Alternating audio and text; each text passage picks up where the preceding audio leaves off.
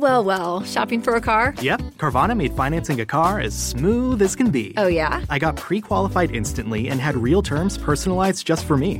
Doesn't get much smoother than that. Well, I got to browse thousands of car options on Carvana, all within my budget. Doesn't get much smoother than that. It does. I actually wanted a car that seemed out of my range, but I was able to add a cosigner and found my dream car. It doesn't get much... Oh, it gets smoother. It's getting delivered tomorrow. Visit Carvana.com or download the app to get pre-qualified today. Welcome to the Human Capital Innovations Podcast, your go-to source for personal, professional, and organizational growth and development. We hope you tune in often for all things people management, organizational development and change, organizational leadership, and social impact related. Maximize your personal and organizational potential with Human Capital Innovations Podcast.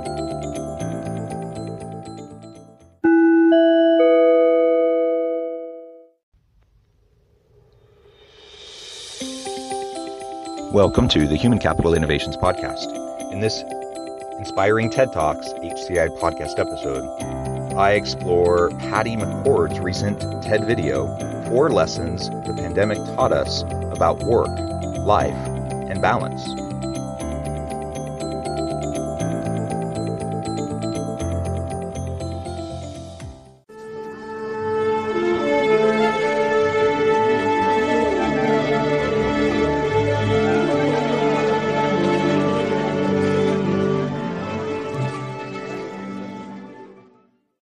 Welcome back to the Human Capital Innovations Podcast. It's great to be with you again today for this Inspiring TED Talks HCI podcast episode. Today I'll be exploring Patty McCord's recent TED video, 4 Lessons the Pandemic Taught Us About Work, Life, and Balance.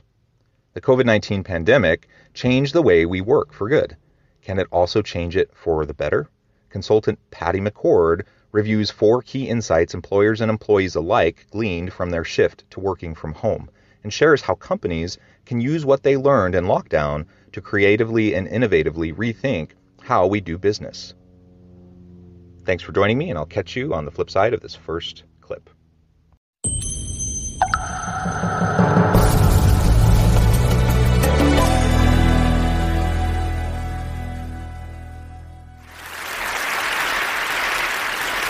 I've spent the last couple of years traveling around the world, giving talks to big corporations and little bitty startups and lots of leadership teams and women's groups. And what I've been talking to people about, I've been trying really hard to convince people that we can change the way we work. But every time I do a talk, somebody comes backstage or follows me off stage and says, I'm so inspired by what you say. It's so great. It makes so much sense, but we can't. We can't because we're regulated. We can't because our CFO says we can't do it. We can't because we're in Europe. We can't because we're a service industry. We can't because we're a nonprofit. And then last year came the pandemic. And the pandemic changed everything all over the world. Service people started realizing that they had to suit up and wear masks and take temperatures and wash their hands. We had to start standing 6 feet apart in lines. We started working from home. We started working virtually. And we started learning all kinds of things because we had to. All that muscle around innovation and flexibility and creativity that we didn't think we had all along. And we now have realized that we can. There's no question that the pandemic has changed a lot around the world. In terms of our lives, our personal lives, but our work lives as well. So the way we work is fundamentally different today than the way it was for most people a year ago. That's not new news to anybody. Everyone knows this, but it is important to reflect on, to think about what life was like pre-pandemic, what work was like pre-pandemic, and what has been good about the shifts that we've seen.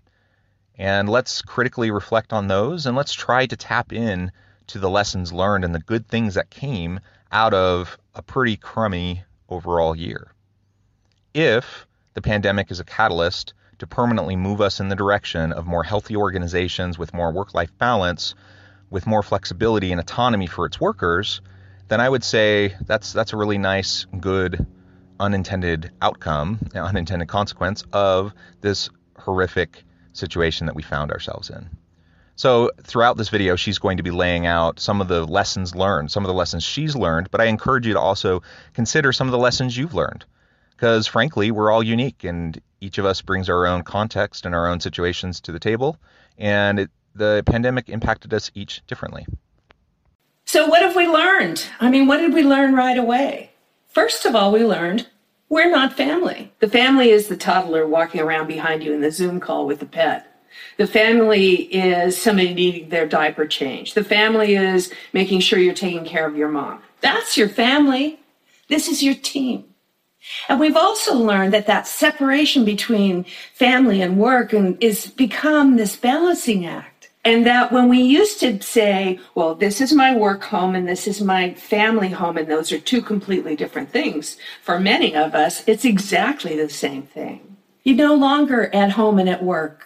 For many of us, work is at home and the home is and it's confusing, and it's creating a whole different level of complexity and coordination so that we understand that it's easier actually to work when we can separate the work that we do as a team from the work that we do in our family.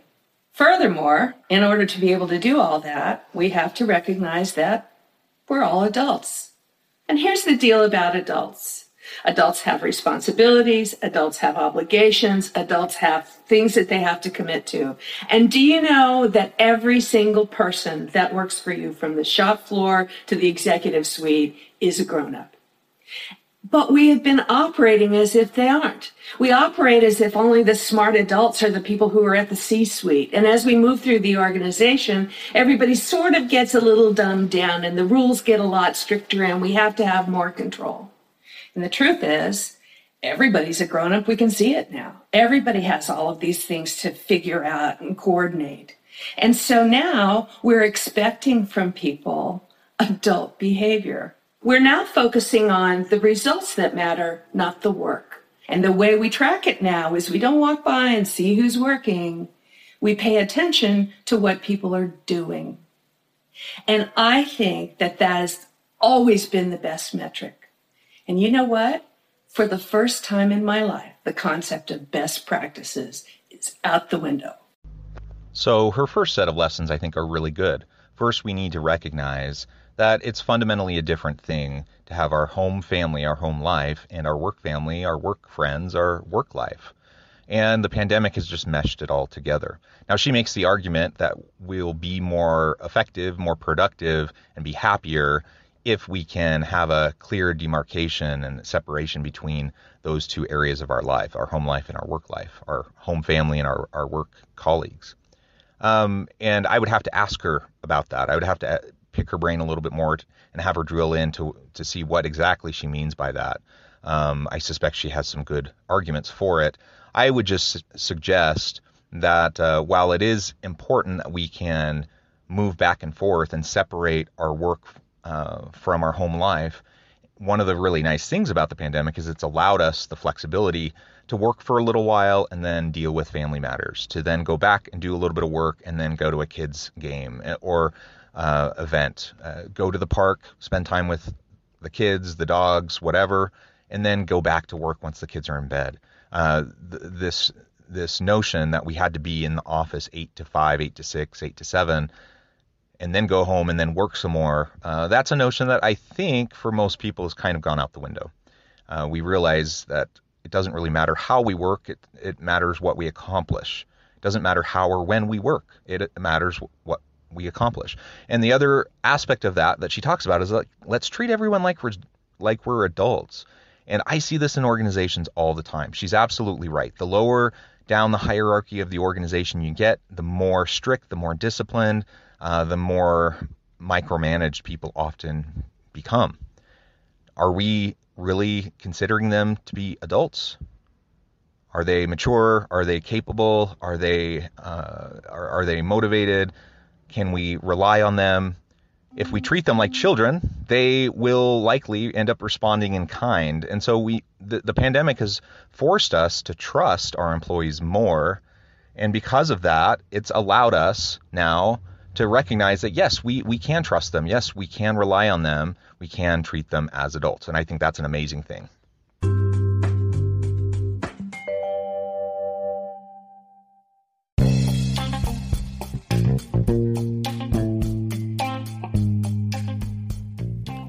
I'm excited to announce the publication of my new book from HCI Press, The Alchemy of Truly Remarkable Leadership: Ordinary, Everyday Actions that Produce Extraordinary Results. Consider how the nature of work has shifted over the past 50 years. With increased globalization, rapid technological advancement, and the shift in economic composition, the average job of today looks very different than the average job of 50 years ago. What will the jobs and organizations of tomorrow look like? Moreover, what does this all mean for organizational leaders? What are the core competencies and capabilities of organizations and their leadership that are prepared for continued disruption and geopolitical and socioeconomic shifts? Regardless of what the future holds, increasingly, leaders need to be socially minded, data-driven, decisive, champions of talent, and disruptors of the traditional notions of leadership, teams, organizations, and work.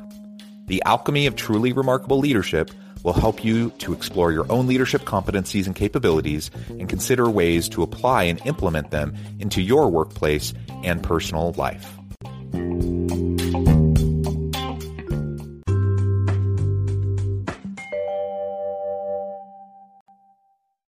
And you know what? We don't care what Google's doing because we're not Google.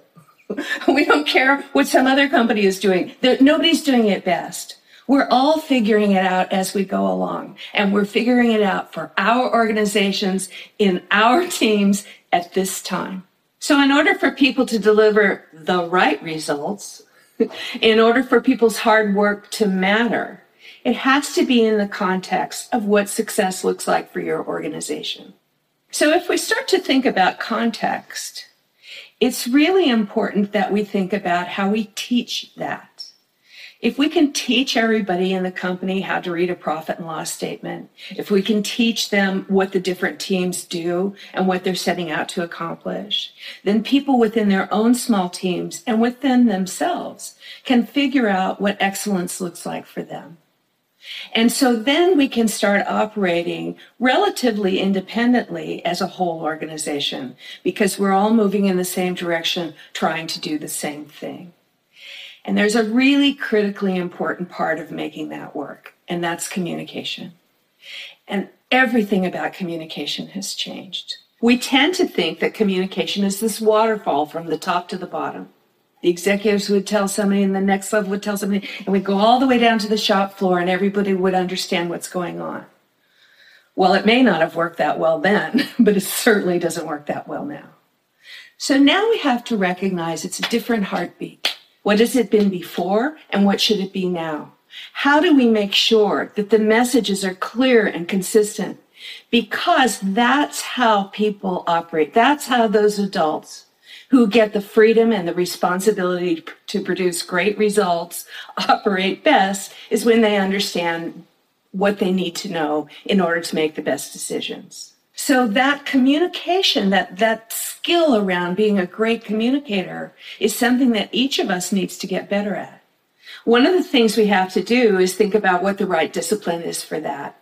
If you used to communicate to your team by walking by and asking how they're doing, or if they had heard something, you're going to have to schedule that now. It's going to have discipline.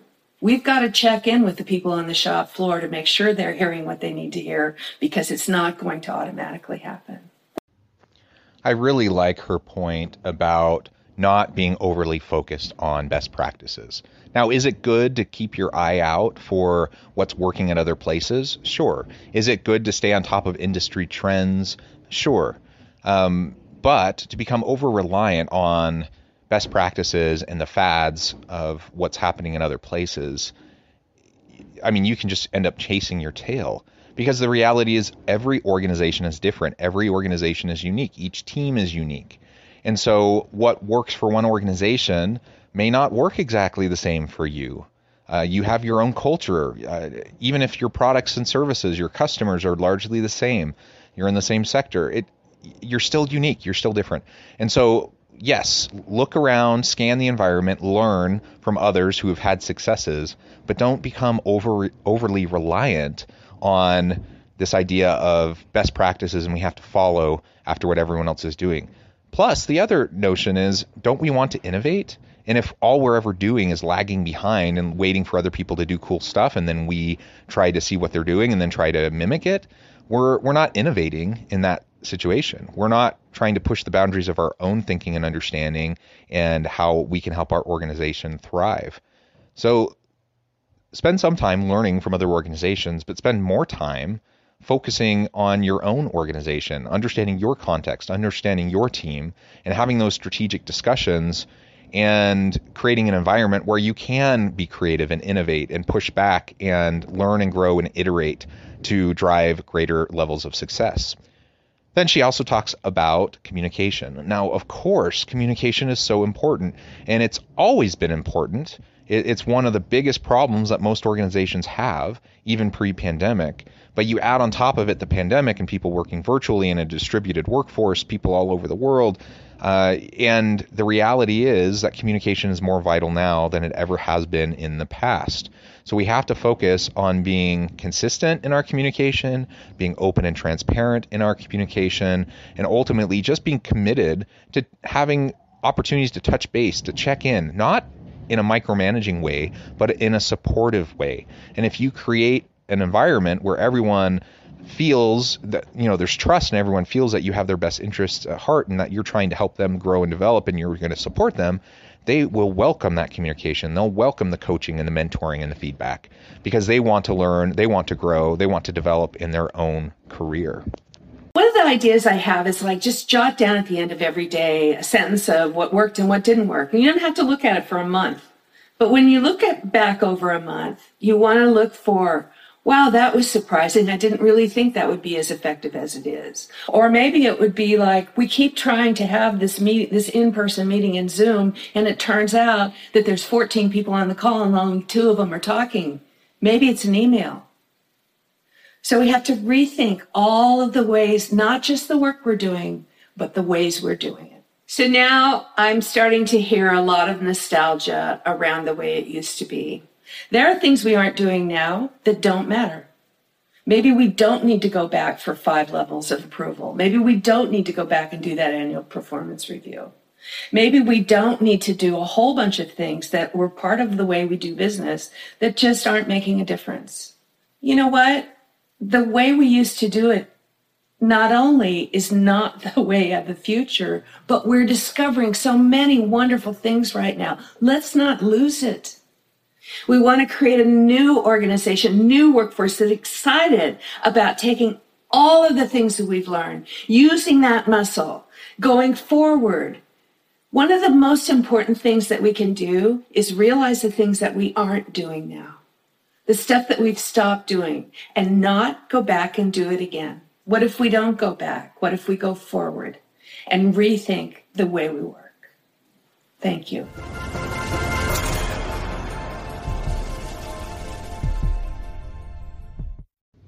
Yes, we need to rethink the way we work. There are all sorts of things that we did before that just don't matter. And over the course of this past year, this past 13 months, I think many of those have come into stark contrast with what we've been doing and what is actually necessary to be able to do our jobs well and to be supportive of our teams. So let's rid ourselves of all of that garbage, all that junk.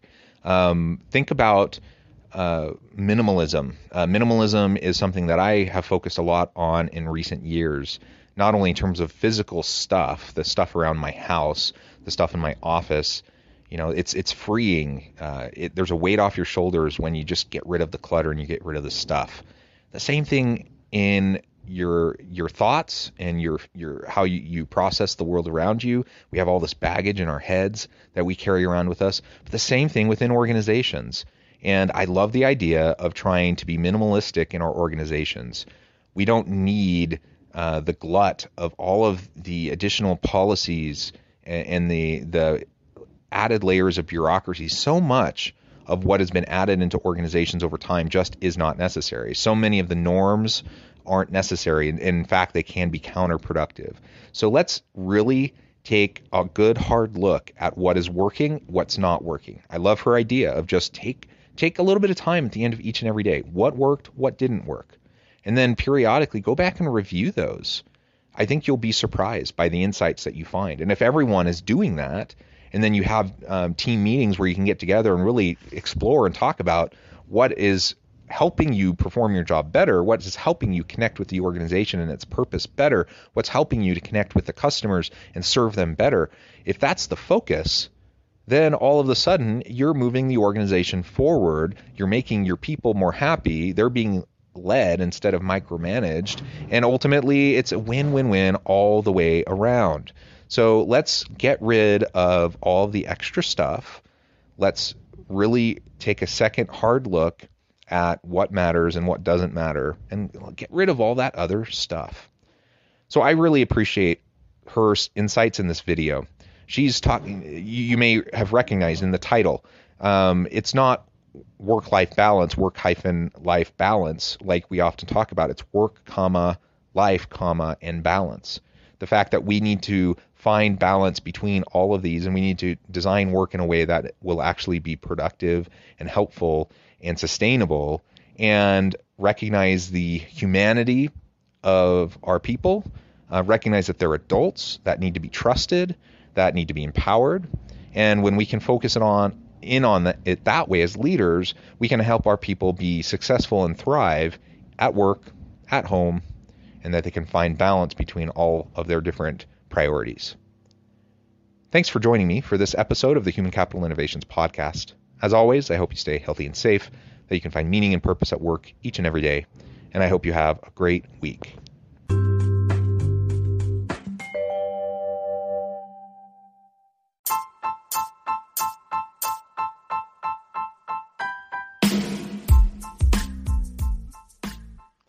We are excited about the launch of HCI's new magazine, Human Capital Leadership. Human Capital Leadership is a free, interactive e-magazine designed to help individuals, leaders, and organizations find innovative approaches to maximize their human capital potential. We will be publishing issues quarterly in August, November, February, and May. Check out the first issue and let us know what you think.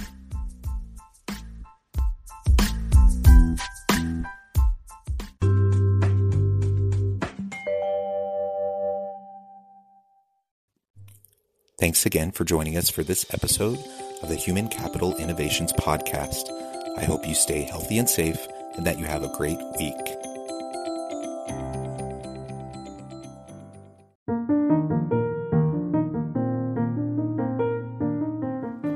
Check out our new weekly LinkedIn newsletter, Alchemizing Human Capital, exploring industry trends via original research and interviews with executives and thought leaders from across the globe. We look forward to having you join us.